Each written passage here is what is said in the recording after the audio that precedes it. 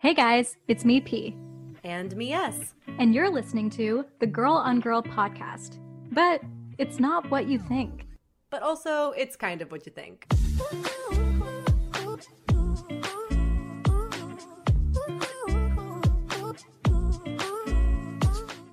Okay, here's the deal.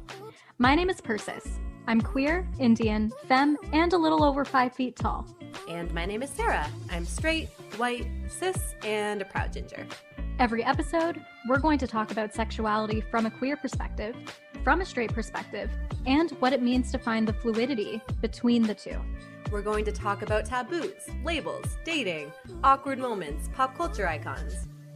We're also going to talk safe sex, self-discovery, discrimination, and what it means to be a queer minority.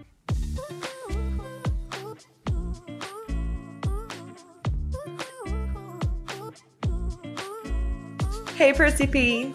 Hey S, how's it going? It's going great. We are both having like a little bit of the case of the Mondays, but it's a Tuesday. Yeah, but you know what? I feel like it makes sense that we had a case of the Mondays because this past weekend was like wild, like out of body experience. Wild. Persis left her body and then came back down to earth and then went back up out of her body. And I feel like you've really come back to earth now, like you hit the ground and you're just lying there. Yeah, it was rough for me, not gonna lie. Yesterday was really bad. I was just like, for context, guys, it was Pride weekend in Toronto, and Yeah, I everyone's had like, "Are you okay?" You're like, "Yeah, it was just pride." it was just Pride, and I honestly had the best weekend ever. But I think my body is just like, girl, what were you doing? Like, just too much wear and tear. Listen, it happens to the best of us. I feel like it happens every pride, and it's worth it because we did have the best weekend. Yeah, and we really did have a great kickoff to the weekend. Segue. So, what you're about to listen to, Girl on Girl Pod listeners, is a live recording that Sarah and I did at Adelaide Hall in Toronto with incredible panelists. We had questions, we had games, and it kind of felt like a full circle moment. We had most of these guests on the podcast, and it was nice to see them in person and have these like incredible discussions. Yeah, it was really freaking cool. Everything went so well. It was our first live event. So, yeah, we were nervous, but somehow it all came together. And it's all thanks to, honestly, like our amazing panelists. They were just so good. We also had a live performance by Brianna Musco. You'll hear the whole thing because we're playing you the entire event from top to bottom right now. We really wanted anyone who couldn't be there in person to experience it with us after the fact. And yeah, we hope it's as fun in audio format as it was in real life because it was really fun in real life. It was really fun. And we want to give a special thanks to the panelists. We had Shannon Burns, we had Umberly Gonzalez, we had James Bailey, we had Kira Graves, Ali Patel, and a performance from Brianna Musco. A very special shout out as well to MRG Live. They are the promotion team that helped us put this entire event on, and they were so incredible. An extra special shout out to our BFF, Kyle, who works for MRG Live, and we actually interviewed him on the pod way, way back at the beginning. So you can go back and listen to our interview with Kyle McCallum. He's basically the reason why this whole event happened. And Pers and I are both just so honored and grateful that we were able to create this physical space during Pride weekend in Toronto, a place that we call home, and to see so many beautiful, beautiful queer and not queer faces in the crowd. It was a party. It was a party. And you want to know why it was a party? Because guess who was spinning tunes all night? DJ Jordan Glaze. He was just like spinning the throwbacks, the queer anthems before the event, during the event, after the event. Yeah, he was amazing and is also a very good friend of ours. So we really appreciated him coming out and dealing with us as we had some very specific requests in there. Very specific, and he pulled them off, and we all pulled it off together. It was a team effort, and we can't wait for you guys to hear it. Yes, and we're really hoping for more future events. We had so much fun. I was just telling Sarah I want to go to Vancouver to do this. We want to go Yes, everywhere. So you never know. Maybe you'll catch us on tour one day. that would be amazing. We're stopping all over the world tour. And thank you also to LGBT Youth Line for everything that they do. Just want to let you guys know that every ticket purchased for this event, a portion of it was donated to LGBT Youth Line. And if you want to learn more about LGBT Youth Line, they are a peer-to-peer support network for queer Canadian youth. You can find them on socials, you can find them online. They're amazing. And we're really happy that we got to make a little dent in their donations this Pride Month. I think that's it. Guys, enjoy this episode. We'd love to hear what you think. We wish all of you could be there with us, but here's our little gift to you, and have fun. And happy Pride!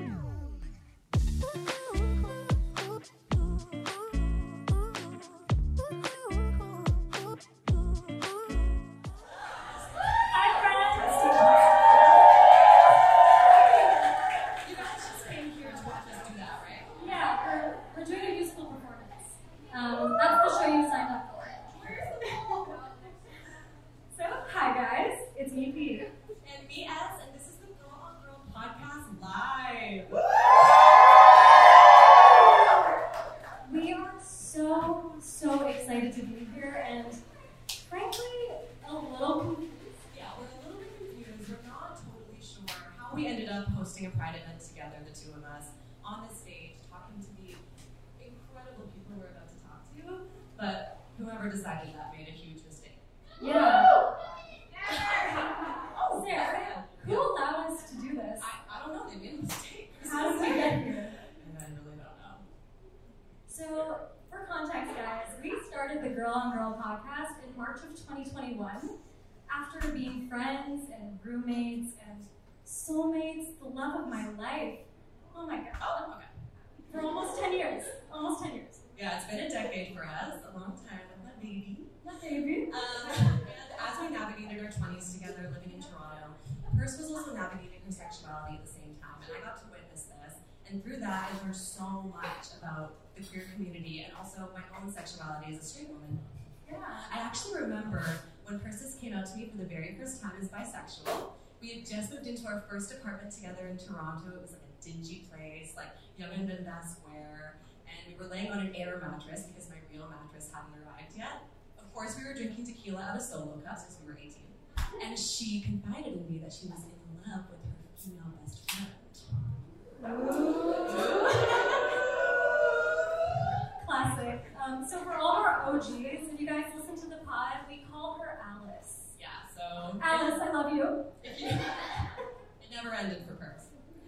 Throughout all of those years, I just learned so much about the queer community and just about sexuality as a whole.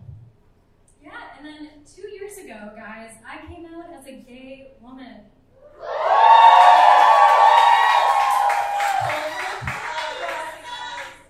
And you know what? So that happened during quarantine. I honestly did so much self-reflection, and Sarah and I were still living together at the time, and I realized we were having all these incredible conversations about love and sex and dating and everything under the sun from her perspective as a straight woman and then mine as a newly proud gay Baby woman. gay. And so that's how Girl on Girl podcast was born. We wanted to create a space where we could bring other people into these conversations we were having, and where straight people too could ask questions and be a part of it and be allies. And we wanted to learn more about ourselves too, and the whole queer community as a whole along the way. And guys, here we are doing that with all of you. And we couldn't be more excited. It's great. Tonight we are going to be queer, talking with some really hot people. Like, Guys, they're really hot. For real, I have a crush on every single one of them. yeah, honestly, so do I. We're also going to be hearing some live music tonight. Yes, and we're going to have an audience Q&A. So if anyone here has a question for one of our panelists, hang tight because your time is coming at the end of the show. But first of all, thank you so much for coming out here tonight and honestly making this happen. And we also want to thank you for supporting LGBT Youth Line with your ticket purchase. This organization is a Toronto-based peer-to-peer support network for queer Canadian youth. Yeah, thank you so much, LGBT Youth Line, for everything you guys do for the queer community. We also want to say, if you're posting any content tonight from the show, can you do us a little favor and please tag at MRG Live Official. Those are the promoters for the show. They're absolutely amazing and we love them.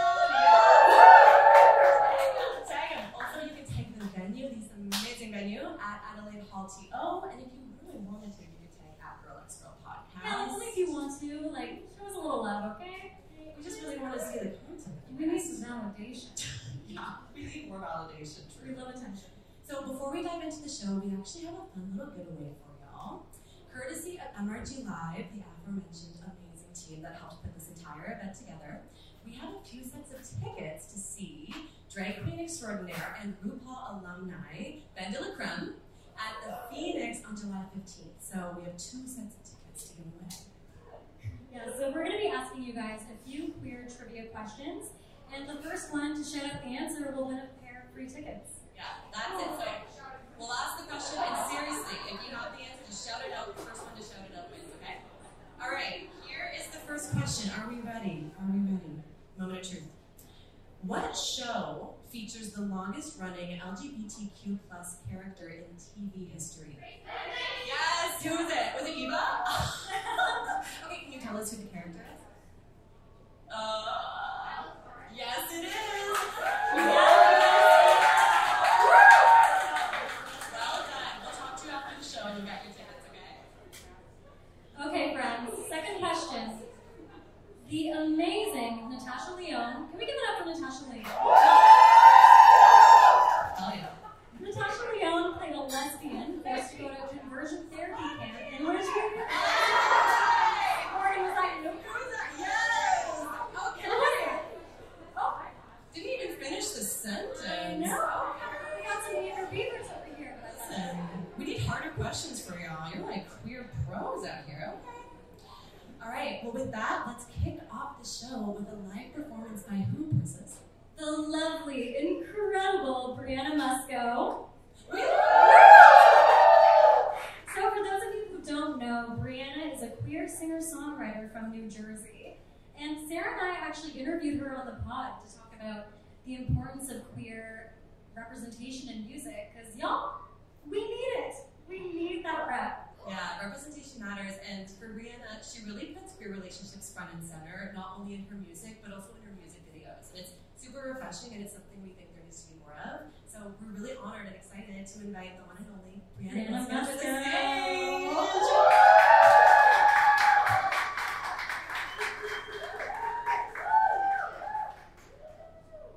My name is Brianna Musco. I'm a singer-songwriter from New Jersey. I'm so excited for tonight.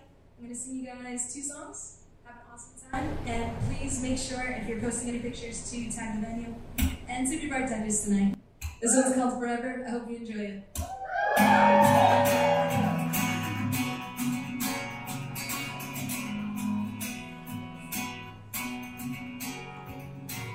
We were young and you were always there. I couldn't believe my eyes. You picked first, and I played hard to get, 'cause I knew it then. But you saved me, see, and you took my hand. You rescued me. Then being never hard to myself. There you are with everything and every touch you're making me love you. There you go. It's crazy to think you'll never leave, but that's okay because I think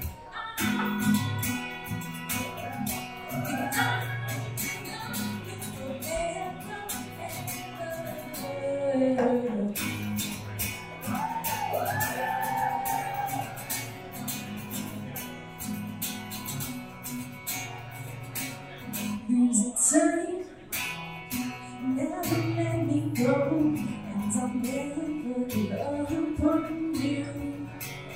Every time you know what to say when you hold me in your arms. I called you cheap, but things got hard, but you're always there. Let me in and I thought to myself, there you go,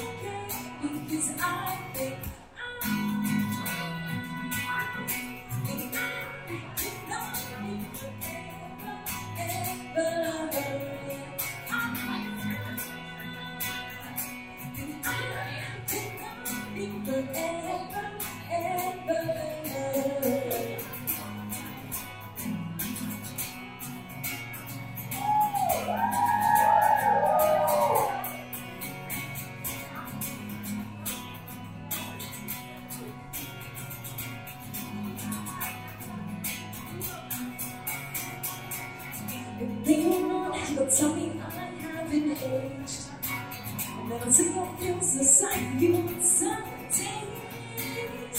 And I hope that we're the first to leave.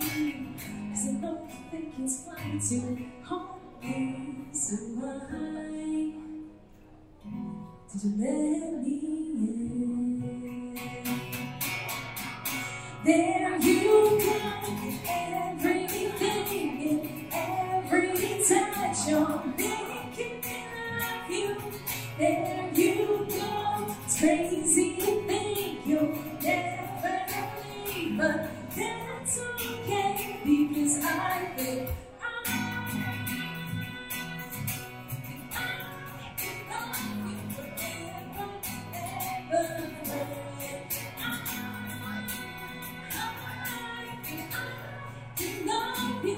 ever, ever.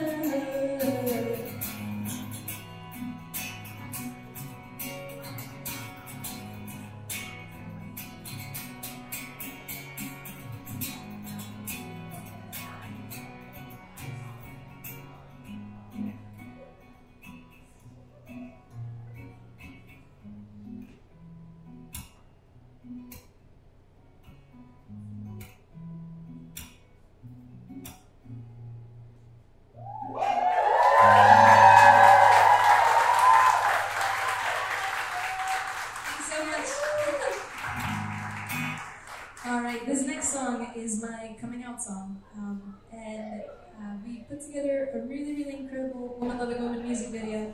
If you guys are into that kind of stuff, you can check it out on YouTube. I have a new music video coming out tomorrow, and we filmed it at Girls in Wonderland in Florida. It's gay as fuck, so if you like that, please go check it out. I do have to concentrate on this one because I wrote it during the pandemic. Some of you might relate to it, but I actually wasn't fully out before the pandemic, and here we are thriving. So everyone please raise their drinks and enjoy. This one's called Paradise. It's about finding somebody that is your gay realization.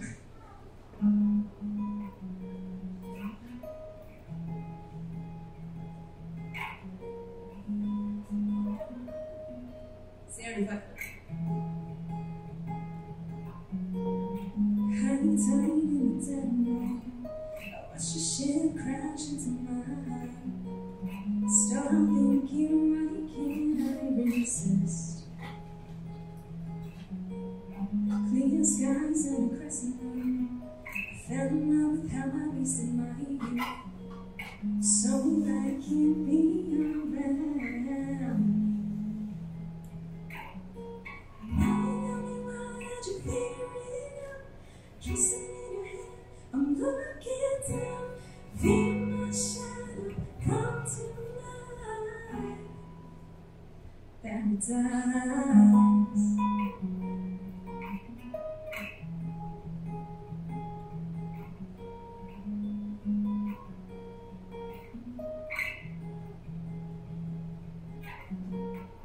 Dawn breaks with the silhouette, and I steal a glance I can't accept. The perfect storm I can't ignore. Dark clouds get the best of me. We're shooting and tastes like ecstasy. Silent affair too blind to see. Now you got me, why did you figure it out? Just in your hand, I'm looking down. Feel my shadow come to life. Paradise. We built a fortress in one room. Dancing in the dark, I knew people start to talk when I'm with you. We built a fortress in one room. Dancing in the dark, I knew people start to talk when I'm with you. This is my last chorus, everybody. Don't let anybody tell you you can't do anything or be yourself. Let's hit it.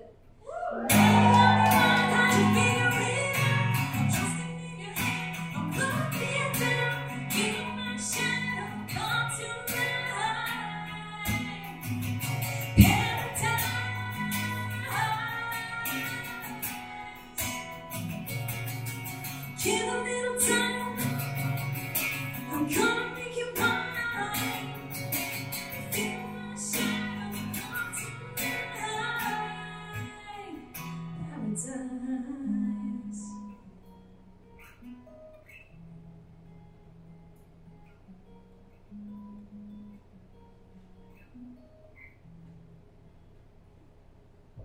Thank you so much. Thank you so much.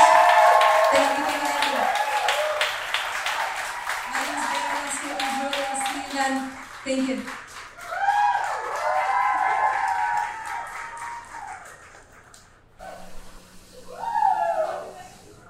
Guys, Brianna. Can we give it up for Brianna one more time, please? That was amazing. Thank you, Brianna, so much for serenading us. That was beautiful. I think it's time to welcome the rest of our incredible guests to the stage. First, who should we start with? I want to start with someone who has quite the roster of celebrities in her corner. Oh, celebrities. Okay, this person has chit-chatted with the likes of Miley Cyrus, Taylor Swift, Ed Sheeran, Olivia Rodrigo, Louis Capaldi. Oh, but guys, also my personal favorite, Demi Lovato. Yeah, I'm still secretly waiting to get introduced to them. So if the guest backstage hears this, can you introduce me? Super subtle. Yeah, Super we try. subtle. With a microphone and everything. This person grew up in a really religious environment, so they had to overcome a lot to step into their sexuality authentically. And now today they are quite literally a queer icon. Introducing iHeartRadio host and TikTok star, Shannon Burns.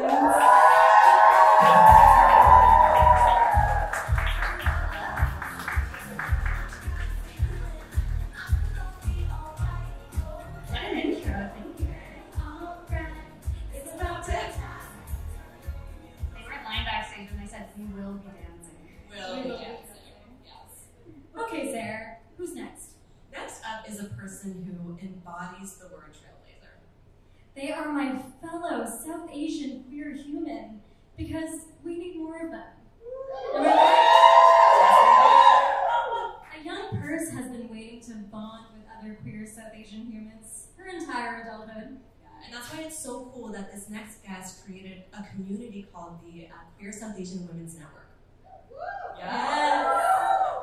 Through this network and all of their activism, speaking engagements, and digital content, this person breaks barriers and puts South Asian gender fluid representation front and center. They do. Please help us in welcoming Ali Ali Patel. Patel.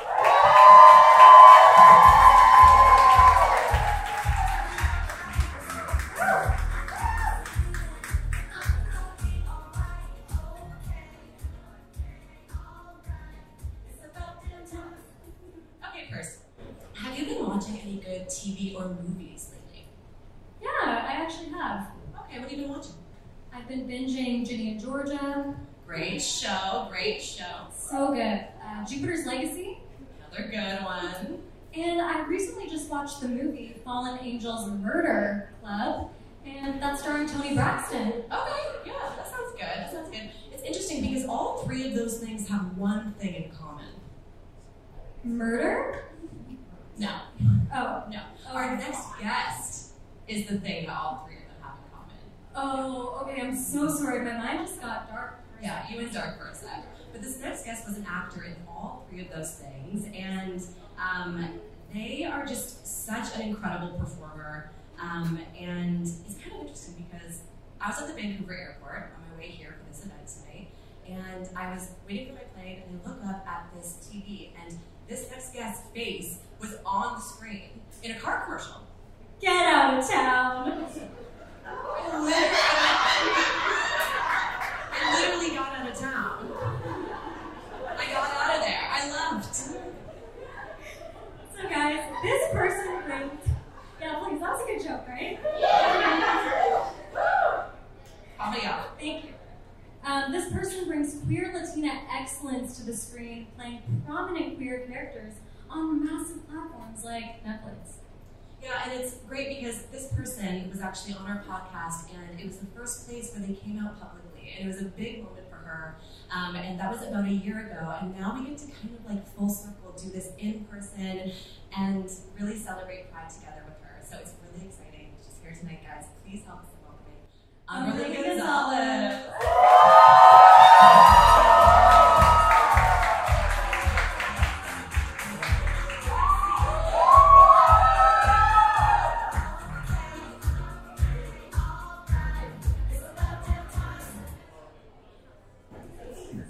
So, Sarah, I don't know.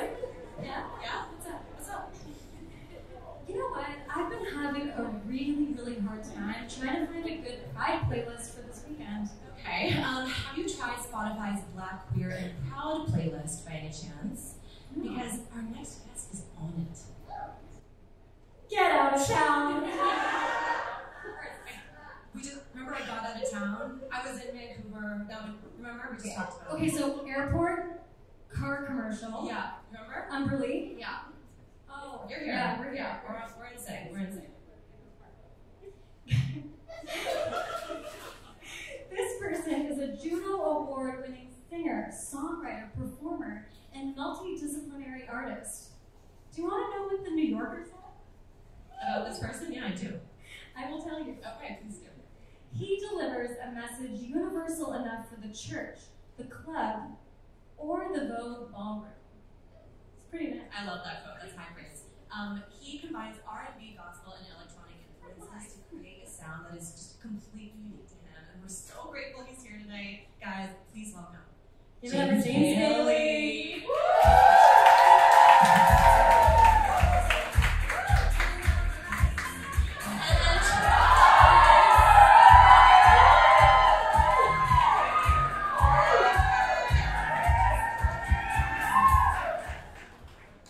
That's what I call an entrance. It's an entrance about your song. Okay, Purse. Just curious, by any chance, did your high school have a gay-straight alliance? It did, actually. And it was founded by our next guest. Get out of town! No way. Actually, Sarah, what's kind of funny is this next guest and I did get out of town. Okay. We moved our queer asses out of our high school town into Toronto. Amazing, amazing. This person is a YouTube sensation. They have created a massive community where they talk really candidly about sexuality, gender, identity, and queer sex. They're also a super successful actor who brings gender fluid queer realness to our screens. Join us in welcoming Kira Graves!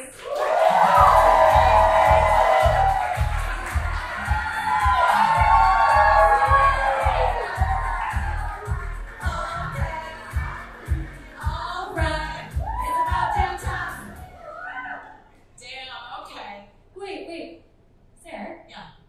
Nobody introduced us. Okay, first, I think when one of us wins a Juno or stars in a Netflix series or has like 700,000 followers on TikTok, then we can get an introduction. We're okay. I think we're good. That's good. That's good. Okay, hey guys. Hey guys.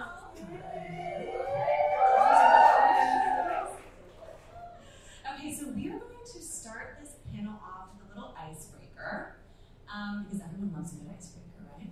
Okay, guys, so starting with Persis, we're going to go down the line, and if you would all please say what your pronouns are, how you identify, what age you were when you first came out, and the person who you first came out to. Yeah. Okay, so hi guys. My pronouns are she, her. I identify as a gay woman. Thank you. Thanks so much. I came out when I was 18, and I'm pretty sure the first people I came out to were a couple of my high school friends who are somewhere in the audience, so shout out to you beautiful people. Your turn. Hi. I'm Kira. My pronouns are they, she, but usually mostly they. I'm gender fluid, I'm queer. I came out as queer, originally bisexual. I think I was 17 in high school, in the good old high school. You know what? And then I came out as gender fluid last year. I feel like the first person I told that I was queer was my best friend. She was very open and accepting. was gender fluid is probably my partner Lauren, who's in the audience somewhere. Hi guys. My name is James Bailey. I am he, him. I identify as a gay man. Good. And, the coming out thing is a little wishy-washy for me because I was one of those that could not really pass, if you will. I was always one of the girls, but I properly, I guess in a way, came out in high school to my high school friends. Yeah, no, there was no pressure there because they knew before me. So, yeah.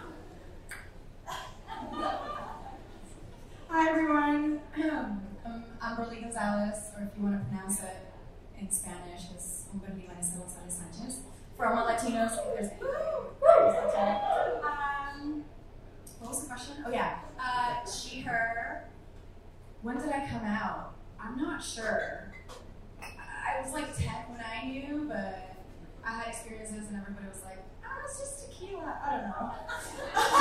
And then probably high school, I think my best friend who I have tattooed in my ear, she knows, and she's the first person who ever knew, but we didn't really talk about it. But all my friends in high school, yeah, we were all gay, but we didn't know it.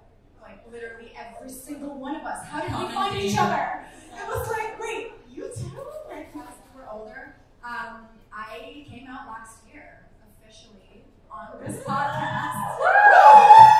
I didn't mean to come out. It was not planned. I just felt very safe, and it just kind of happened. I was 29, and here we are a year later doing it live in front of an audience. Gross, baby. Hi, I'm Allie. Yes, I identify as a gay, gender fluid, and South Asian, and coming out is a little too much like a colonial concept for me, and so it never really resonated. I just kind of started dating my friend who was also a woman in grade 9, and then I think I later found out a couple years later, in I think 2014 when I was in first year, that coming out, sit down with somebody, tell them that oh my god, I'm gay, it's this huge thing. I found out that was a thing, and I was like, whoa, where do white people on? So I was like, listen, I don't want to sit anybody down because obviously I'm not choosing violence. I'm gonna sit my family down. Do I want to die? No, thank you. So instead, I get the thing. I made a Facebook status, obviously blocking all family. Every Patella was block, block, block. And the status read, coming out of the closet wouldn't be so difficult if my wardrobe weren't so fabulous. And in a similar manner, as gender fluid, I just kind of came out in conversation, and someone was like, wait, you're gender fluid? I was like, yeah. You didn't know? Thanks. Wow, how do I follow that? Hi, my name's Shannon Burns. My pronouns are she, her, and I identify as a lesbian. And, wow, thank you. I was really scared to come out to anyone because I grew up in a really religious community, so I knew it would be a bad reaction from everyone. So I started making YouTube videos about being in the closet and giving advice to other people. And then my mom found the YouTube videos. Yeah, that was not great. But I also, I was making YouTube videos. What was I doing? So then I came out to her, but the first person that I chose to come out to was my best friend Tyler in high school, and it was great. So, here we go. Love that. Okay, well, now that we all know each other a little more, we have questions for each of you individually, but this is a fluid conversation, so if anyone wants to jump in, if something resonates with you, please feel free. Yeah, so we want to start this conversation talking about growing up queer and coming out. So, Umberly, I knew you were going to choose me. Hot seat. You can tell. Let's start with you, hot seat. You didn't come out until a bit later in life, like you just said. Just a little bit. How did playing queer roles as an actor help you connect with your sexuality and then embrace it? Yeah, I was like, the camera knows. How do they keep casting me in these roles? First of all, if you're not an actor, you can't choose what you play. You audition, and then you get chosen, and that's you. The industry's changing a little bit because I definitely love when I see queer people play queer actors, and there's enough of us now that they can do that and play it accurately. That's my opinion, but I get it. We're storytellers. We can morph into these. I don't know. There's something so beautiful about seeing someone on screen who they are who they are. So when I got cast in my first queer role, I was shitting my pants because I was like, they're gonna think I'm an imposter. I'm not out, but yet I played a bisexual woman who was dating a woman for the first time in the show, and I was like, how did they know? And I was like, this is kind of great because I would play these roles and have my girlfriend on screen, and I was like, this is great. Feeling so seen and comfortable, and like the lines that were in the show, it was about like she just owned who she was. Her girlfriend at one point I was like, don't you miss it sometimes? She was like, what? I was like, penis. I don't know. She was like, you're black. Like, I didn't know you fucked men before. And like, I'm like, yeah, get over it. Like, I'm just me. Like, we're dating. And I was like, why can't I do that? Like, why can't I just be like so confident and come out? And like, the next show, it was just very like, there was no gender, no sexuality. You just loved who you loved. And that one allowed me to be out a bit more, and I felt comfortable. And I was like, it's pretty wild that I get to portray these characters, and they are real. To me, to the audience, they were like, it's just an actor playing a queer role. But the community that I got from it was what allowed me to feel safe. I didn't think that I would get that. It's kind of like fate for you. Yeah. You know what I mean? It's like manifestation. You're like, I feel these things, and then boobs. You were meant to be in those roles. You got the role, and then it was like moves through that while embodying another person. It was like I needed to go through that. Like it made me feel safe and seen, and I was like, okay, I can do this, and I wasn't being like shunned. And that was big for me because I too grew up in a very religious, very traditional South American, strict parents, straight A's type of mentality. And for me to, live anything outside of that was terrifying. But through these characters, they were just accepted. And then the audience that I got, the community, the messages. Like I have people messaging me just being like, because of you in this role, I'm able to come out, or I'm able to accept myself, or I'm able to talk to my mother about it. We watched it together. She loves it. She gets it. And I was like, God, it is my purpose as an immigrant Latina in this country. I never saw that. So I felt like I was kind of starting that here in Canada because there's not a lot of us. So, fast forward to Ginny, Georgia. Before it came out, I legit had a panic attack. Because I knew that this was going to be a bit more of like international and people were going to see it, and I was like, if I don't know who I am and I can't own that, how can I tell other people to be themselves? I'm being a hypocrite. And so I had to kind of come to terms with that, and I felt kind of similar, and I was like, I don't need to do a post about coming out. Like, I freaked out about it, and I was like, do I need to do that?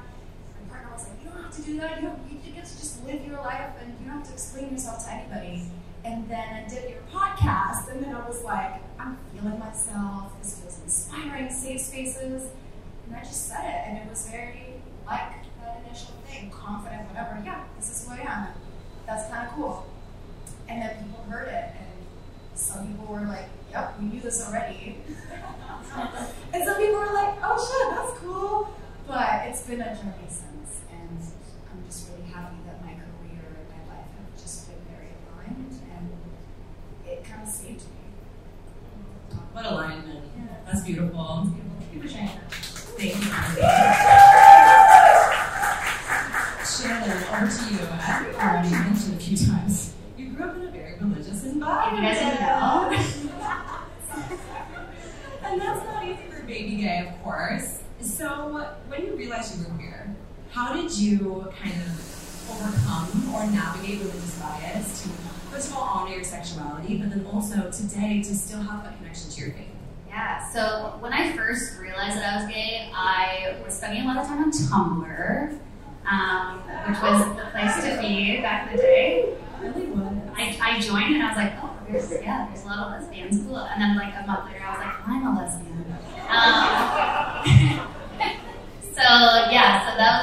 It was definitely a realization because I grew up in a community that it was just, you were taught that it was okay to be born gay and that they understood that, but if you acted on that, that's the sin. So my family always said, they're like, well, you can be gay, but you just have to be by yourself. You can't have a partner, you can't act on it, because that's how you will go to hell. So I felt that way for a long time, so I realized that I was gay, and I was like, okay, well, I'll just like live with this. This will just be like a struggle that I have to overcome, and I'll just figure it out and be by myself. But then I realized pretty quickly, like, I don't want to do that. Like, that sounds like a really boring life. And then I realized, too, with my religion, I was trying to stay in the church that I grew up in and that I was born in. But they had so many rules, and all the rules were things that weren't allowing me to be myself.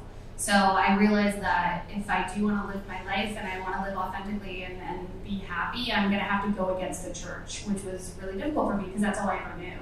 And the only people that I knew. So I grew up in, like, going to church twice every Sunday, going to a Christian school, never bought anything on a Sunday till I was, like, over 18. Like, just insane. So so it was all I ever knew. So then I decided, I was like, okay, well, I'm just going to have to, go against my family. So I lied for a long time. I was living a double life for a couple years, and then finally it just reached a point where I was like, okay, I can't do this anymore. So I kind of left the church, got out, kind of got kicked out a little bit, but then got kicked out of like my friend's wedding party as her maid of honor when she found out, like my best friend from high school, like so much. Pretty much lost everyone in my life, but I moved across the country, got into radio, and I ended up finding people that loved me for me, which is wild. But that's where your chosen family comes in. So once I moved out there and just kind of hid from everyone that I knew, I was still in the closet for a couple years, but then finally got the courage to come out online and start talking about being gay on the radio and being myself. So it's definitely a journey, and it doesn't happen overnight, but I was able to come to terms with it, and I'm still a Christian, and I'm still gay, but I'm very, very happy.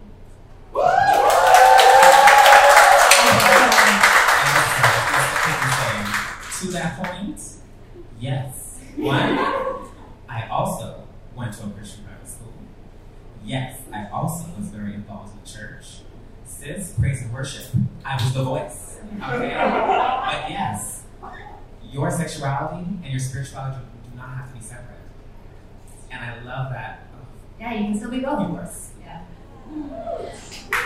I think the common thread between both of your stories and what you said too, James, is like finding the safe space. It's like you already knew it was in you, but it's like the safe space is what can allow you to really like live into that and like come back to the church and come back to your nationality. And too, like my church wouldn't accept me back, but you can find others, and you can you just have to find the people that best align with you. So. Yeah. Oh. Love you guys. So loved. So we want to shift the conversation a little bit here to talk about gender. We have two gorgeous gender fluid humans on the panel today. We do. Allie, let's start with you. When did you first discover you were gender fluid? And did you have like an aha moment?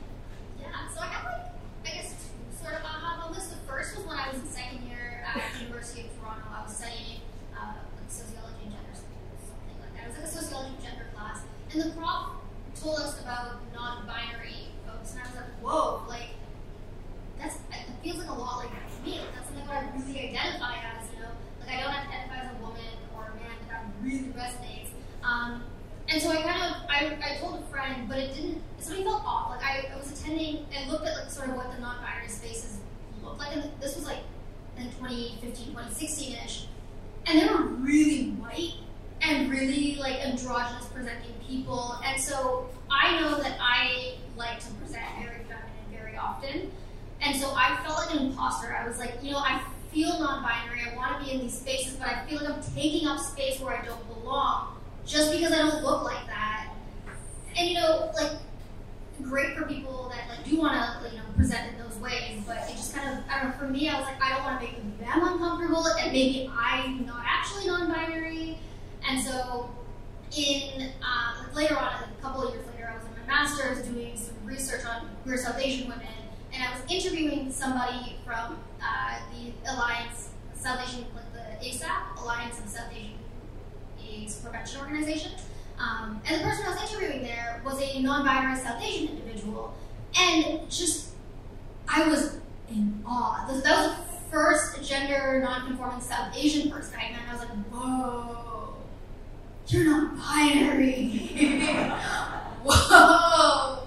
And so I was like, wow, like, not everybody needs to be white to be gender non-conforming. Like, and this person, they looked very South Asian, and I was like, oh my god, this is incredible. And so that's kind of how I started accepting that, okay, I'm somewhere on the gender non-conforming spectrum.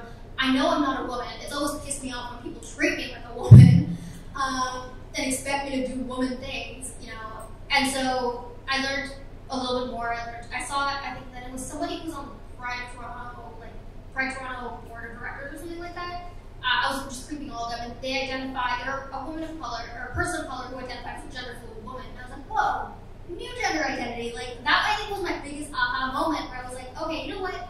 This actually resonates the most, and sort of, I guess, over time, the woman part of it came out for me, and it was just gender fluid. And then, I guess, that was really coupled with me learning more about Hinduism and pre-colonial Hinduism specifically, and seeing how in pre-colonial South Asia and pre-colonial Hinduism, gender fluidity was really strongly embedded and seen in our gods and goddesses. And so that's also another way where I really, that was, I think, the like cherry on top of my aha moment, where I really felt validated in my gender fluidity, and that like this could be me. And so after that, it was just, I started saying it, and it just started feeling very natural, and that was my aha moment and my acceptance. Representation, it's the form of gods and goddesses. Like, it's so important. And for you, Kira, as an actor, aesthetics are a very big part of your job. Very big part of your job. Fortunately. So what challenges and biases did you have to overcome to show up authentically, not only as queer in your work, but also as gender fluid?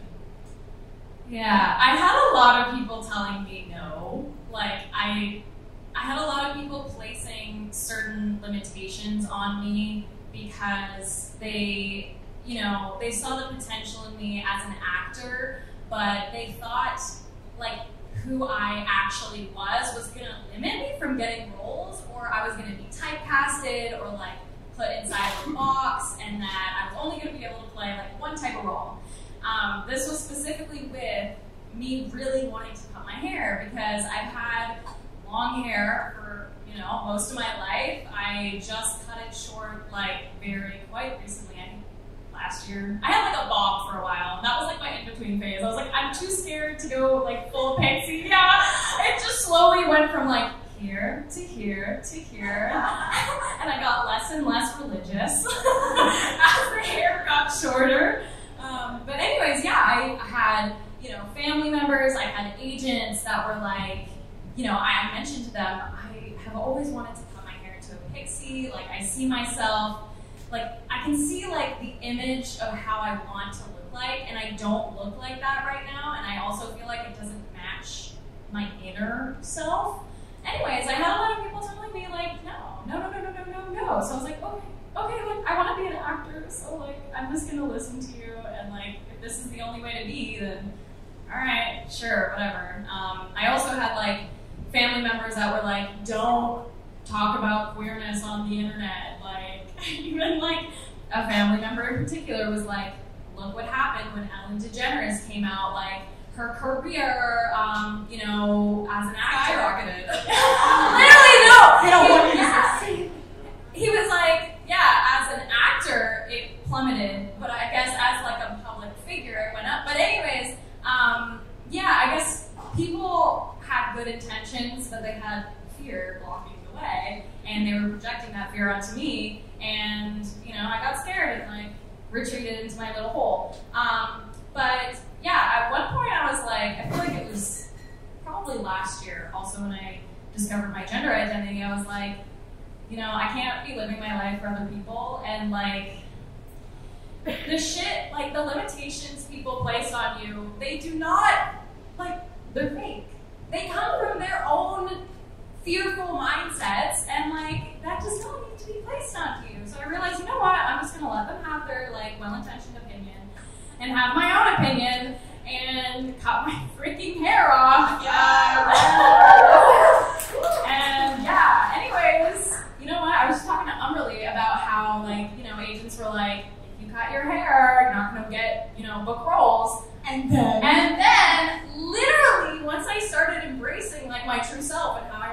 to present myself, I started booking like crazy because I guess, I don't know, like my authenticity showed through and You were aligned. It's you. Yes, That's what I know. And you know what? Life just gets better and like so many doors open when you're just able to fucking be yourself. Like, God damn it! Anyways, that was one of the barriers I had to overcome in the film industry.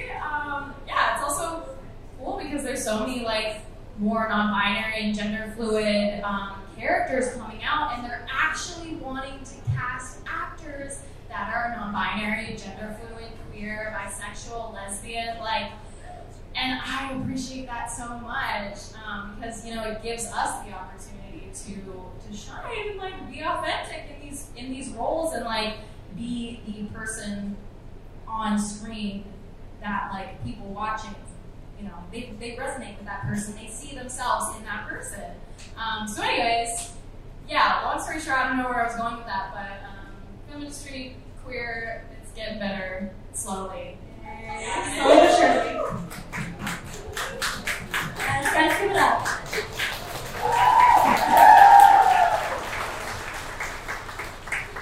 So let's talk a little bit about BIPOC queer experience because we have some badass BIPOC representation in this room right now. We do. In the audience too. Yeah, we see you. James, let's start with you. So in the music industry, there still isn't a lot of queer black male representation. We do have Frank Ocean, he's a trailblazer, followed by artists like Kevin Abstract and Lil Nas X. Why do you think that is? And what impact do you hope your music and artistry makes on the industry? Well, Indeed. the first half of that question says, love. The industry is afraid of us, to be totally honest. Because we're out here, but it very much is, I guess, similar to your point with acting. It's like people only know what they know, and especially in the music industry, they only know the success of what has already succeeded, right? And taking a chance or allowing doors to open for queer, black male artists, because there's a lot of stigma around that title, queer, black male, and acceptance, right? They don't want anything to do with it. There's so many black queer men in the industry that one, aren't getting a chance, or two, are cosplaying straightness in order to continue to be in the industry or in order to succeed in the industry. For example, Billy Porter, actor and musician, but could only act and be straight in order to be accepted, right? And it's only recently for him, at his age, that he's been able to fully embrace himself and actually succeed in the industry, because there has been, more of a push for gayness, for queerness, for transness in entertainment, in music. And, even to the point of Lil Nas X, it's like, there's only one. Why is there only one? Why can't there only be one? You know what I'm saying? So, yeah, I just really feel like, the industries are changing, but the old heads are still holding the keys to the doors. So a lot of us are having to take our own reins and our own sledgehammers and knock the doors down. You know what I mean? But when it comes to, investment and, that monetary support, it's only given to those few that have been accepted or at least seen as straight, but that have eventually come out as queer. And Frank Ocean, love him down. But yeah, there are so many other black queer men in the music industry, whether it's secular music or even religious music, that still can't get a chance, or once they come out as queer, have been banished, have been silenced, right? So, yeah, the industry is still afraid. And the thing is that the industry only knows as much as they know. So they think that the audiences that they have been, drawing and selling to for all these years are not ready. These are queer people. They are ready. They've been ready. They've been. I was ready. Like,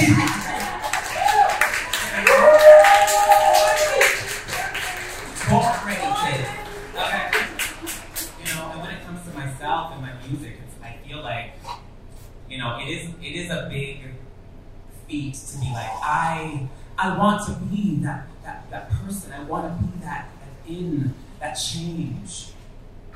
But I think like showing up in your authenticity, it's been a journey, sis.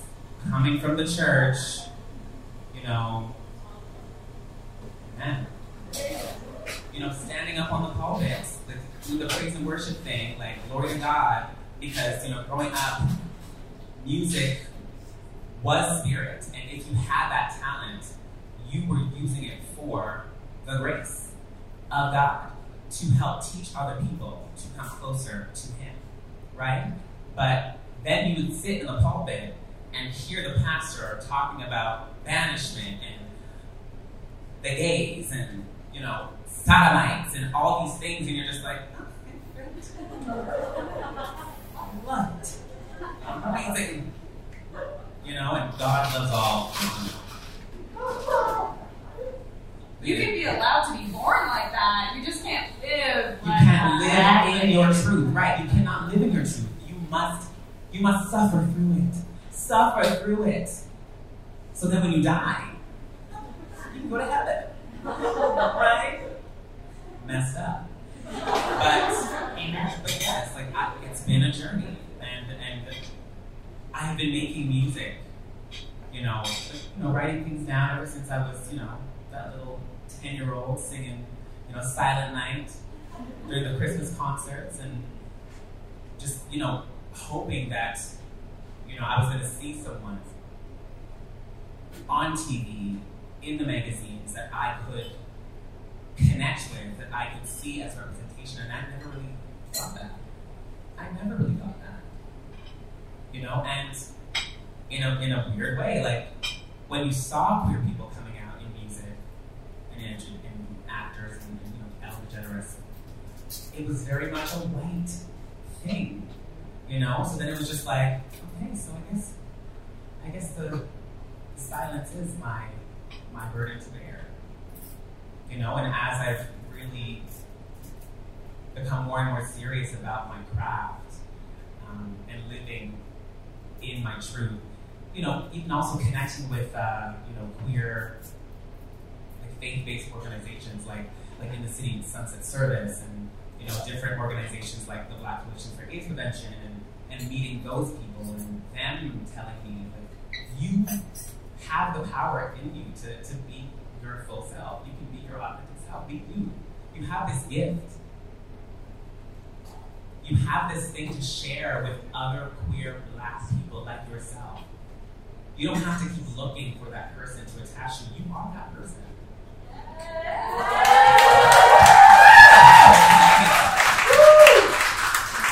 So I feel like, to try to answer the last part of the question, it's like, what change does your music is going to do to the industry? It's like, sis, the industry in time will change. I believe that. But I also believe that myself and other artists that are finally, that are also coming up and coming out, I don't know if you guys know these people, but Serve It With Feet. Look up his music. Amazing artist. Speaks about sexuality, about gayness, his love and relationships with men, and merges that with gospel. It is so powerful. And then you have other artists like Moses Sumney talking about his queerness, talking about polyamory, talking about many different relationship structures in his relationships with women and his relationships with men. Also blends that with gospel. Powerful stuff. And I have also been doing that in my own music. And it's beautiful being approached like in the street, in the ballroom scene. I'm also part of the ballroom scene, by the way. If you don't know what that is. They call me Songbird Seriano. Songbird move there, as I say. But yeah, like in those spaces, in those communities that I identify, that I am in, people coming up to me being like, oh my God, your music resonates with me. This song is my favorite. This song is my favorite for these reasons. I have a song called Banishment. You know, talking about taking ownership of your life and of your journey.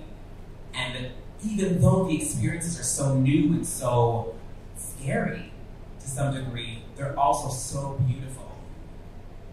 People identify with those lyrics and with those words, and I'm just like, see? I might also be nervous to hold this power or this place as now realizing it's like I am to some people the representation that they had been wanting to see, at least in their close communities. It's also so amazing and so empowering for me to continue to do what I have been called, my purpose. I think you said purpose as well. It's my purpose. It's a part of my purpose. Being me is my purpose. Being my authentic self in what I've chosen to do in life is my purpose. This is how change happens.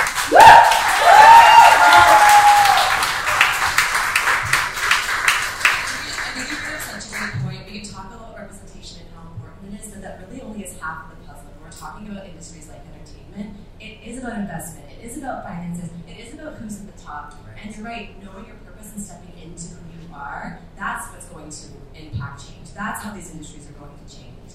And where people are going to invest in roles for non-binary, gender-fluid people. Listen, look me up, stream the music. Yes, James. When people see that people are listening to the music and knowing what it's about, they will be like, huh. Well, maybe we should book it then. Maybe we should. So, yeah. Before we move on, would you mind just singing us one line of something? Like just one, anything you want, just like a little taste, a little tidbit. Not to put you on the spot, but putting you on the spot. I forgot, I didn't tell them. Yeah, very on the spot. No pressure.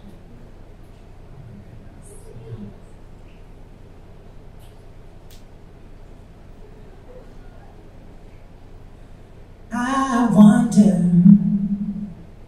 to ocean's skin and lay back to take it in. I wonder how far must I go to the end.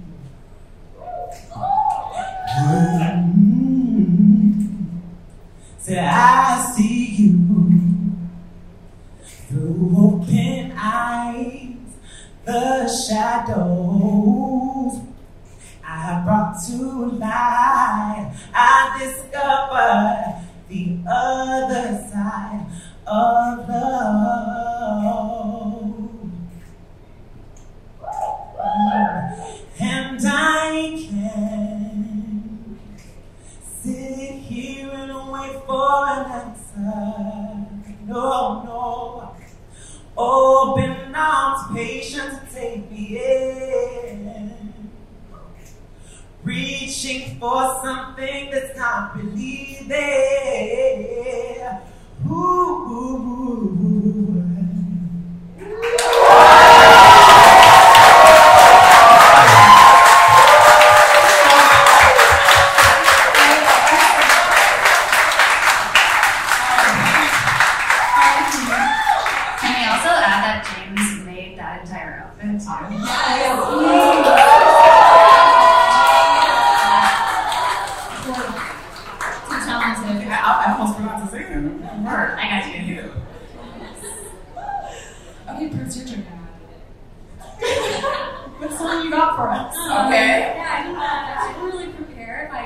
knew I was going to do this. I've done like my vocal warm-ups. Okay.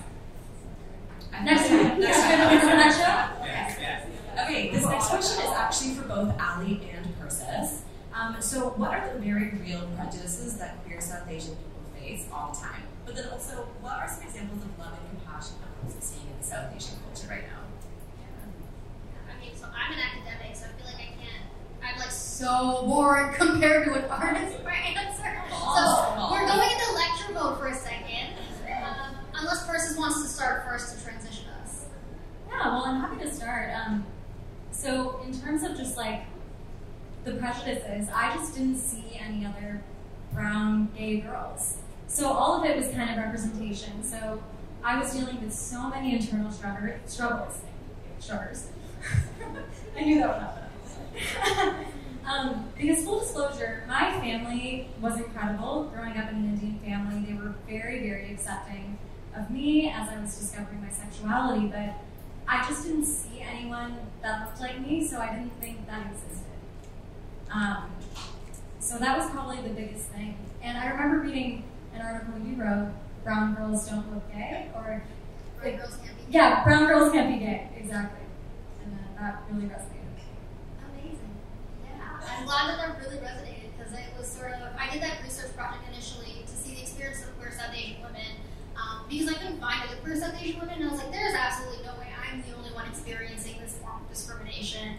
And I just wanted to see what it was and to sort of, I guess, answer more directly your question of what are some forms of prejudice that we experience. So speaking both from personal experience and from my research, I can kind of break this up into two, and that is invisibilization and invalidation of our identity. So as queer and South Asian people, we are really told by both, queer and South Asian communities that we can't coexist for our identities. It's always a pressure to have to choose between being either queer or South Asian. And now looking specifically in those LGBTQ plus spaces in terms of what that really looks like, it's, you put taking queer South Asian women and non-binary folks, for example, put us in a queer space and it's constant heterosexualization. Like, to this day, despite how much work I do in the queer community, if I'm in a queer space, I know that I'm perceived as heterosexual, not because of anything I do, but because of the ignorance of white folks in that space. Yeah. And it's very much if I'm found presenting, or if I show any sort of indicators of my South Asian identity, for example, when I've attended wearing a space is wearing like a bindi or a sari, it's unless I do something to counteract that of, openly running around and like, by the way, I'm gay, did I tell you? Or showing up with my more masculine presenting partner in those spaces and like grabbing her by the arm, like, stay with me, make sure we look like a couple. I'm not read as queer. And it's a very heartbreaking experience that so many South Asian folks face. And when you're single and invalidated for your queerness, being in those spaces is a really distressing time because just even taking, for example, some of the things I've experienced. One of my first few times in Cruise and Tangos, I had a white, very bush presenting woman just look at me, single me out and yell, straight girls like you belong in your straight bars. Oh. And I was like, you're lucky I'm here with my fake ID and I can't start a fight right now. And those experiences are things that kind of never really stopped for a couple of years. Even drag queens on stage, they would single me out and be like, are you straight? And I'm like, are you rude? I'm obviously so gay, look at my claws. I'm a bottom.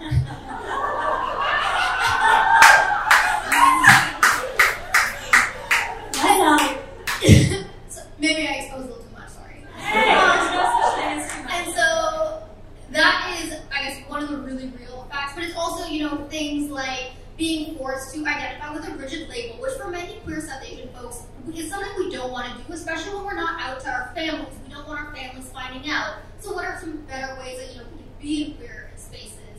It's just, don't identify, but we're still queer. But for some reason, things we experience are, stuff like being told, oh, well, you're not actually properly gay if you don't have a label. Or even with, coming out, that's the second major point, is if you're not out to everybody, we constantly hear microaggressions against us of, you're not actually gay if you don't come out. That whole closet shaming piece of, well, why don't you just tell your parents they'll love you anyways? And it's like, yeah, sure, why don't I just tell my parents to just get killed today? Thank you. Like, no, we can't do that. We don't want to do that. And it's even things like, well, if you are a South Asian person and you don't present as overly masculine in queer spaces, you're going to be invalidated.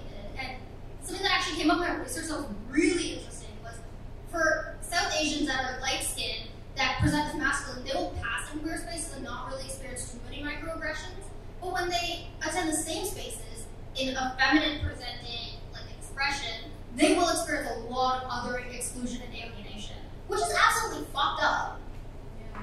So really what it comes down to with prejudice is a lot of an inability to construct our culturally unique identities and show up as both queer and South Asian people when we really just, that's something that we should be able to do, especially considering queerness has existed in South Asian culture for so long before the British colonizers got rid of it. Transphobia was never part of our culture. It was part of white colonial culture. Get that shit away from us. And to answer the back half of your question, which was, what are some forms of love and acceptance in the South Asian community or culture? Same thing, both. Okay. So, on one hand, we have things like a lot more representation. We see, for example, people like Lily Singh or influencers that are openly queer and South Asian, and it's so great to see a lot more media representation because we can feel a lot more self-love and self-acceptance. The amount of times I've even personally heard or gotten messages from people saying, hey, it is so nice to see you doing this work as a queer South Asian, woman presenting person because, I can feel accepted in myself now. Whether, for whatever reason that is, and it's, generally that, oh, cool, I'm not a white person. I hate white people. Just a little bit, but I'm sorry, let me rip on, please. This is a live reparation work. Anyways. So, it's, on that point, there is that love, self-love, self-acceptance that we're working to build. But then, really, to answer this a lot more candidly and from a very authentic place, we don't really have a lot of love and acceptance. So I know, Persis, you've had a great experience with your family. I actually don't. My parents aren't accepting of my queerness. I had to flee family violence a year ago. Leave my family household overnight. When I was outed, it was really, really bad. And even working to develop those relationships again with my family is difficult because I know that, hey, we're kind of sweeping this whole gay thing under a rug. You're just forgetting about it. But when they find out again that I'm queer, it's going to be a whole relapse in the situation, right? So as much as it's great that I'm seeing this representation of queer South Asianness and I finally have gotten to a point of, okay, I don't have to be white to be queer. I can be both queer and South Asian. And if anyone tells me otherwise, I can tell them to eat my ass.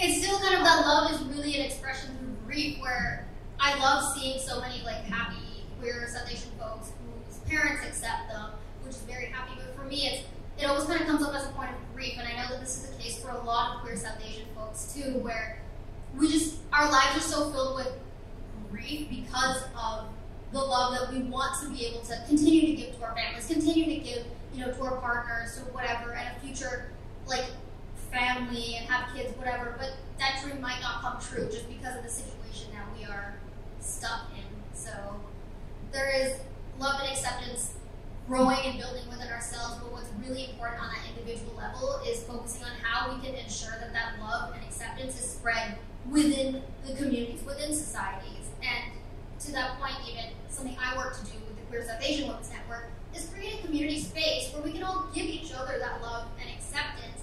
And even looking at this crowd, there are people that I've met through the Queer South Asian Women's Network that are here right now that make me so happy to see and continue to see people even supporting each other, because that's the chosen family concept that we were talking about that really is so incredibly important, knowing that I have people and all Queer South Asian folks, we have these people that will show up for us when our families can't. And that is honestly chosen family within the Queer South Asian community, that love, that acceptance from strangers, that helped me stay alive after I had to flee family violence is the reason I'm alive and is the reason why we have a thriving community.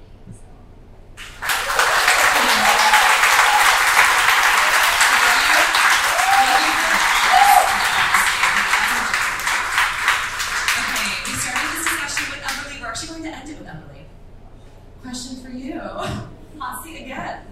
So, Pamela, you grew up in Venezuela, which you have said before was a bit of a closed-minded environment. Still. Yes, exactly. Which brings me to the second part of the question. As a queer Latina woman, what do you think needs to change in order for there to be more acceptance and also celebration in Latin American culture for queerness? Do I have to solve like the entire You have to right solve now? it Like put out the map, like what needs to happen? We need a game plan now. Honestly, like I know like one other openly queer Venezuelan actor in the industry, and we only found each other because of acting. He's in Dynasty, Rafael de la Torres, you might know him, but he reached out to me and he was like, in Spanish of course, but like, I see you, this is wild, you're out, like, there's not a lot of us out here, but like, we are the example. Like, we need to show people that like, you can still be of that culture and you can unlearn a lot of the things that were taught to us, and you can still live authentically and be happy and exist. And like, truly, I mean, when Ariana DeBose like won her Oscar, I was bawling because that was the first time a queer Latina won an award to that stature, where I've been told that like you'll never get to that, and it's like, fuck that, like of course we can. I mean, I didn't have any examples growing up, but like unfortunately, like Latinx culture is very religious, but it's like hateful, and it's so weird to me because South American people are so lovely and charming and welcoming, and they're all about love, and like I know it's not everybody, but I honestly, like, I don't have my family here, so I'm in a very unique spot where I could just live my life without the shame, without the violence, which I'm sure I would have been met with, because I wasn't about to tell my grandmother anything. Like, I felt like I could do it in a safe way just because they're not here. I could just exist and do my interviews and be here in this podcast, and like maybe they'll hear it, maybe they won't, maybe they'll talk to me, maybe they won't, but at least my parents haven't shut me out. I think honestly what I did, and it's like the way I live now, is if you lead from love and you share something that's very, very vulnerable to you, to somebody that is supposed to love you and does love you, it's a lot easier than kind of showing up in a bit of a defensive and ready to fight mode. I think conversations can be had when you sit down with your mom or your dad, which I did, and it's like, hey, I have to tell you something that might not feel good at first, but I want you to know that I'm still me and I still love you, and this is who I am, and the only reason I feel that way is because I love people, and I don't think there's anything wrong with that. And, you know, my dad to this day, he'll be like, you know, I listened to all your interviews, like, never heard the word queer before, but like, here we are. And it's like, it's really lovely to see that. I don't know if within my family people talk or not, but I know they've seen my show, and I know it's dubbed in Spanish, so I know that they know what's happening. I got like one call from my very religious aunt who like kind of was trying to tell me that I shouldn't live with someone who I'm not married to, or like my choices and things like that. And all I told her was, I love you, and we can have different opinions, and I accept you for that. I hope we can do the same. Like, I just kill them with kindness. I think, honestly, like, the only way to kill hate is with love, and just be like, I'm not going to change to make you comfortable. In our culture, like, we just need more representation, and, like, me coming out was really, really scary, but I ultimately decided it was bigger than myself. Because there's not a lot of Venezuelan, immigrant, Latin, like, actors out there, but I have to do it for those people, those kids, like my young me who was so confused and so like, she hated herself that way, had horrible toxic relationships her entire life until I accepted who I was, and then we just hold each other's hands, and it's community, it's chosen family, it's friends, it's spaces like these. I mean, this is my first Pride being officially out, and spaces where you love each other and it's accepting, and like, it should just always be like that. It's so weird to me that it isn't, and I know that's the struggle. It should always be about love. Like, who am I to tell anybody who to love and who to be? Like, it's frustrating, but I'm just leading by example, and I think that's the way to cure it. You lead it by example, you put your doubts and insecurities away, and you say, it's bigger than me, that's my purpose. Mm-hmm. Well, guys, thank you so much. That was the end of our panel discussion. But now that the There's always a but. Now that the audience knows you guys a little bit more, I think it might be time to play a little game. And for real, you guys came to a podcast event called Girl on Girl. So you know we're gonna get a little spicy. We're gonna get spicy at the end of this. We want to play a really quick game of Never Have I Ever. So yes, underneath your stools, I know you have to all clean it up, you'll find a little paddle. So we're gonna use these paddles to play this game. Oh, it's green! Yeah, we planned it to match Emily's outfit. So, as you guys will see, on one side of your paddle, there's going to be a little X for I have never, and a little check mark for I have. Have and have not. But we also really want to get the audience involved. So, we're going to ask you a question, but before you answer, we're going to ask the audience if they think you have or you haven't. Okay. We're all about the twists over here. So the way we're gonna do is we're gonna ask the question and then we're gonna say, do you think that they have? And you'll cheer. Or do you think that they haven't? And you'll cheer. The biggest cheer is going to be like the collective guess from the room. And then we'll turn to you guys and you'll reveal the true answer. The truth. So should we do a little practice round? What do you guys say? Let's do it. Okay, Sarah, let's start with you. Okay. I'm ready. Your paddle. Okay. I got it. Okay, what's my question? Okay, Sarah, question for you. Never have I ever kissed a girl. Wow. Guys, do we think Sarah has? Who thinks Sarah has? You have this podcast. Who thinks Sarah has it? Of course I have kissed a girl. Guys, girls are so kissable. Come on. And me and Persis have definitely kissed. And we wanted to announce on this podcast. Just kidding. Okay. Practice round successful. Do you guys get it? Yeah? Okay, then, Jordan, I think it might be time. Let's play.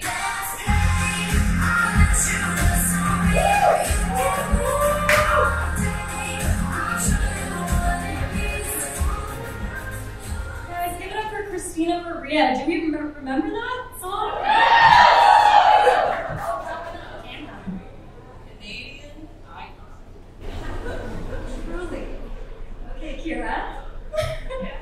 You're up next. Never have I ever made the first move on a total stranger. I had a bit of a hoe face, so let me just think about that. Yes. Audience, do we think Kira has? Do we think Kira hasn't? Here's one. Do I do it now? Yes.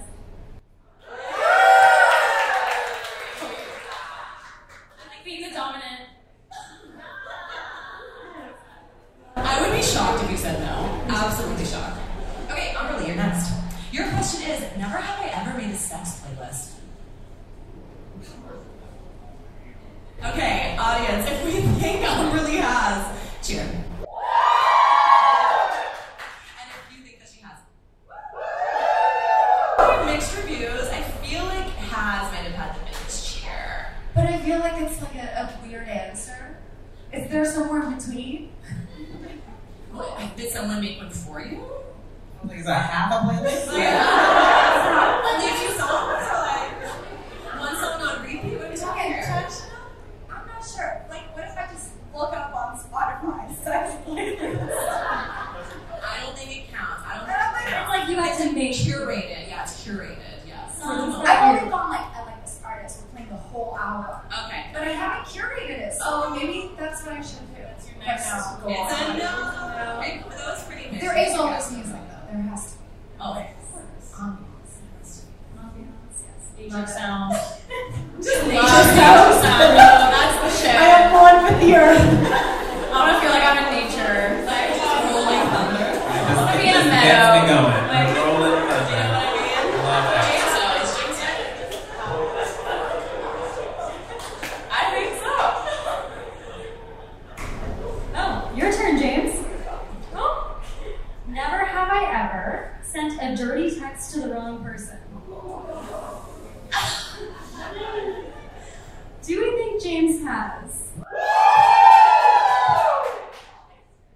Do we think James hasn't? Ooh, that was kind of like very in the middle. I think has got it. Has got it. Yeah.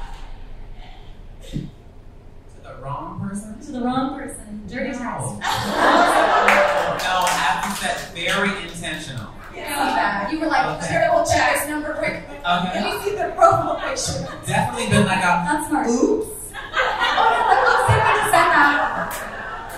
Very that. Accidentally. That right. But very intentional. Amazing. Okay, Shannon, you're next. All right. Your question is, never have I ever gone through an ex's phone and got caught. Okay. Okay, audience. Do we think Shannon has done that? Okay, do we think she hasn't? I feel like they think you're very trustworthy. Yeah, thank you guys for trusting me. I like it. Oh, Okay, true. yeah. I was trying to think if I have gone through an ex's phone and not been caught, but I don't. I've never gone through an ex's phone. I'm just so innocent. I feel like the audience really knows you guys. Okay, Allie. I know you've been waiting for this moment. I'm not. Vito. Never have I ever slid into a stranger's DMs and it was successful. Just to think about it. Yeah, I gotta think about that. What do we think? Audience, has Allie done this? Has Allie not done this? Very collective, yes. It's a very collective, yes. So I tell the story. I slid into her DMs and it's successful. We're dating. To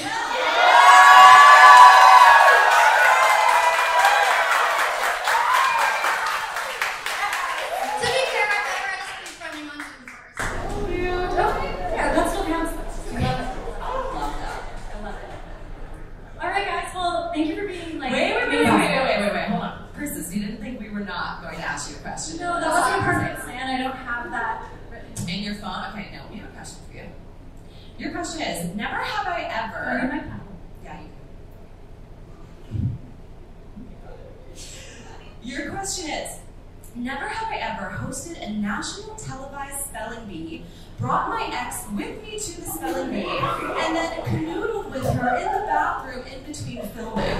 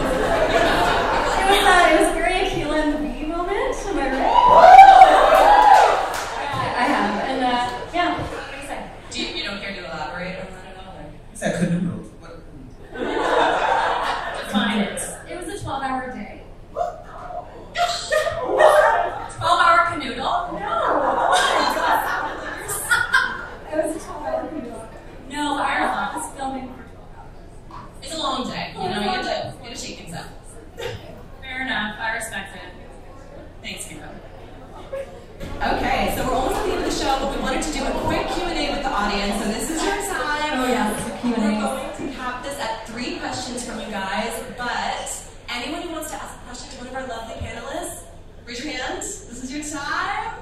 Yes, over here. Yeah, just kind of like navigating like the struggles with family, especially like being South Asian and trying to like get through that type of prejudice. Yeah, no, it was really tough, but like I said, my family, like I was very, very lucky that my immediate family was very accepting. And I wasn't necessarily too nervous to come out to them, to my mom and dad and my sister. But I do have a lot of family out in the States that are definitely still not accepting to this day. But I think this was really tough, and I'm not saying this was like easy for me to do. But I think at the end of the day, I just kept thinking, like, the people who are going to be in my corner and accept me for me and accept me for who I am and my queerness and like my love for women are truly the ones that I kind of want to keep in my life. And I also agree, like, to lead with love, because I still love my family, like, in the States, and even though they're not the most accepting of me, I'm not going to change who I am, and just maybe we can kind of agree to disagree on this, but I hope at least, like, as time goes on, there's going to be more acceptance in the queer South Asian community, and the more we see some representation, and it's more normalized. But that's probably the best way I can navigate it, is just kind of, I know this sounds cliche, but really just staying true to me and not changing.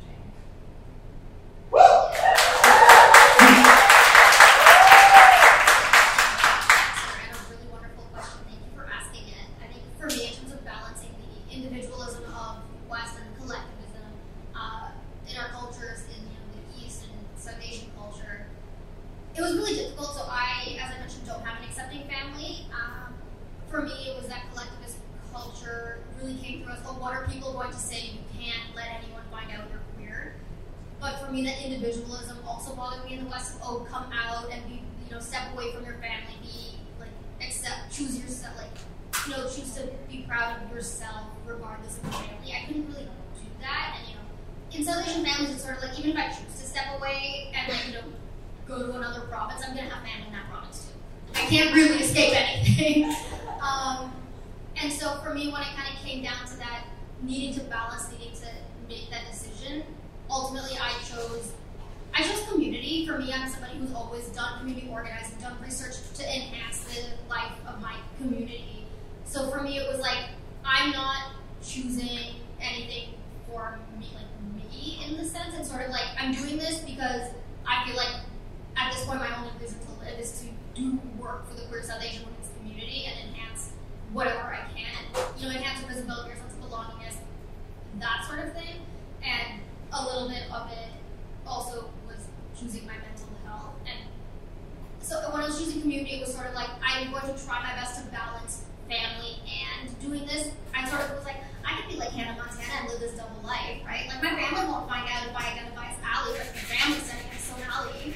This good Indian girl, but obviously that it didn't end up going as planned, and so I think that balance is sort of an ongoing thing. I don't think it's a journey that I'll ever stop navigating, but it is very much one where I refuse to accept the toxicity of our collectivist culture, but I refuse to embrace the individualistic aspects, because at the end of the day, me choosing community and choosing to work towards enhancing the well-being of my community is the most collectivist thing that I can do in a way that feels authentic to my upbringing. Because at the end of the day, our South Asian culture teaches us to think about our family, right? For me, my family is my queer South Asian community.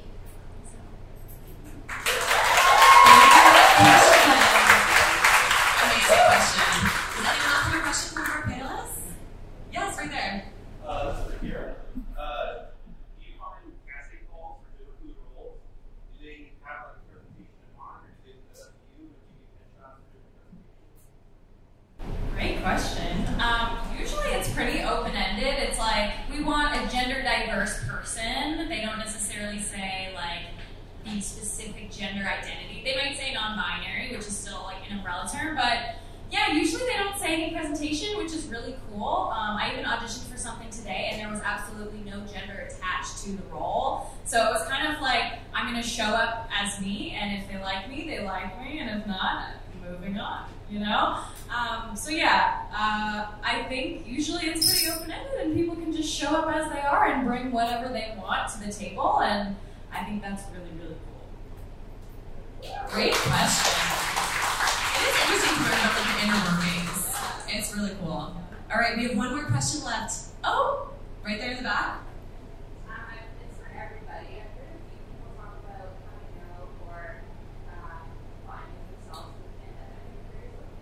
About like the specific context of the pandemic and like creating space for that. Great question. Did everyone hear that? Yeah. Well, I think the pandemic was a big time for us to all just slow down and like within. I think it was, you know, in some ways was a really great time for growth if you wanted to grow and if you did that inner work. I found out I was gender fluid during the pandemic, and honestly, like, the online community was where I went to because there was nothing like this happening, right? So it was literally just like the support from my fan base and everyone, and my friends, my chosen family. But yeah, like, I think it was a nice growth period. We love growing. We love growing and learning and evolving. That is why we're here. Yeah, anyone else? To go off what you were saying, like, online is such a great place to build a community, and I think that's where a lot of us turned to during the pandemic. We had that loss of connection in person, so we went online. I spent too much time on TikTok. But then you see that space created, and there's so many people during the pandemic too. I think it helps people realize a lot of things. But yeah, so I built a following on TikTok that's full of queer people, and Persis was there last week, but I hosted this pride picnic in Chrissy Pitts. Yeah, there was over 1,000 people that showed up, just from people that I've met online through the pandemic and that heard from friends and friends. So it's so nice to have that connection, and I think that's something that's just built so much more through the pandemic. So it's been so great. I have a bit of a follow-up question to that question. For anyone who's feeling pressure to come out, what would you say to them? You don't have to explain yourself. Internalized pressure, the feeling like, oh, should I come out now because this. Yeah, I was gonna say, don't force yourself. Right. Yeah, I just wish I could speak to those people. Do you know what I mean? Because we have had that internal struggle, but it's to come out when you feel, or even just not even coming out, just go through that journey. Internal acceptance. Yeah. And I also think fuck labels. If you do not feel like any label suits you, just you don't need it. But I know, I get it, because on TikTok and on everywhere, it's everyone has their little category and their little box, and there's labels everywhere. Good in our little box. But truth be told, not everyone feels good in a label, and I have chosen so many different labels and had to come out as different labels because I'm wait, actually, no, that's not right. This suits me more. Actually, no, another one suits me more. So it's you don't have to put a label on it either. And I really think the concept of a chosen family as well. We all on our journey to self-discovery, self-realization, self-acceptance, have found those people on our way there that we connect with and that validate us and affirm us. And I feel for people who have that internal struggle, it's there's someone else that's also kind of going through that. And as you connect and as you, move through life together, friends or more than friends, you'll realize that you don't have to come out. It doesn't have to be that grand performance of fame. And to also add on to that a little bit with the pressure coming out, something I really like to tell folks is you don't need to come out, you can invite folks into your space, right? Amen. That's it. Yes. Goodbye. You can tell whoever you want, and it's not an everyone ordeal. It's your life, it's your whatever, right? If you want to tell someone, tell them. If you don't want to tell them, they're not entitled to know your life. Nobody comes out to you as heterosexual. They're not entitled to your time. Exactly. They're not entitled to your time. They're not entitled to your identity or your information or anything. It's just sort of create a safe space for yourself, because sometimes that's really just what we need to do. Guys,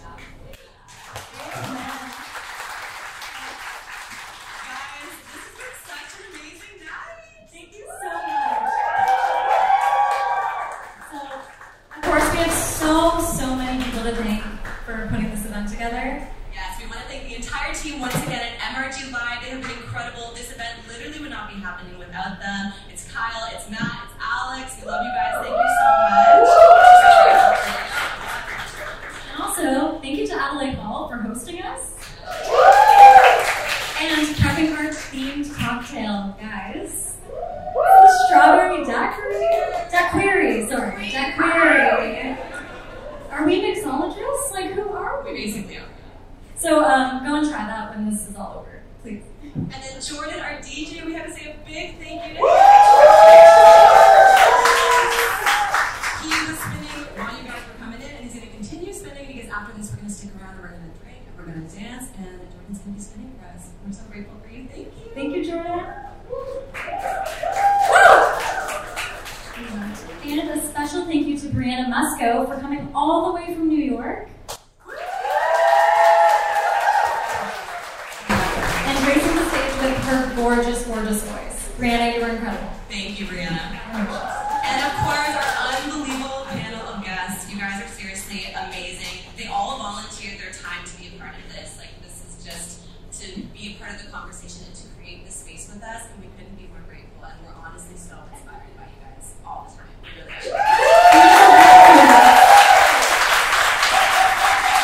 I also want to personally thank my partner in crime, Percy Buds.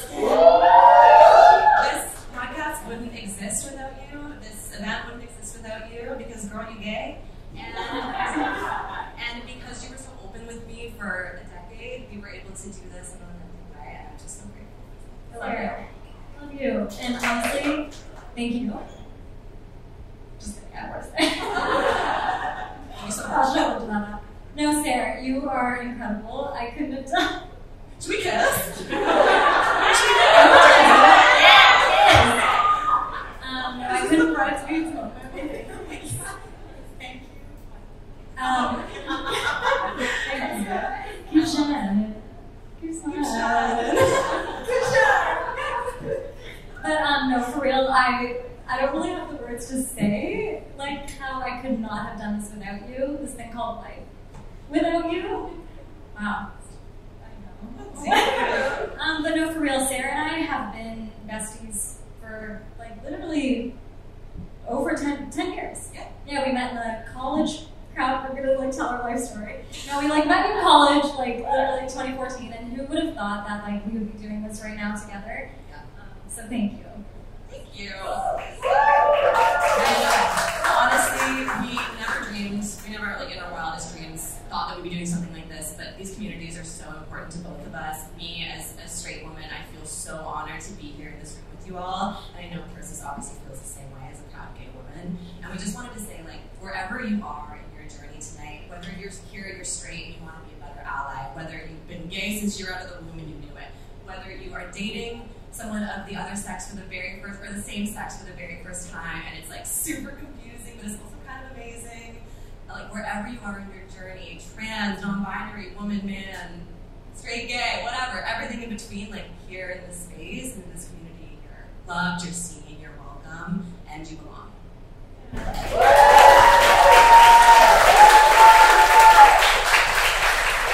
And if you guys are interested in listening to our podcast, Girl on Girl, we do release episodes every Monday, and you can find them anywhere on Spotify, Apple, truly like anywhere you can find podcasts.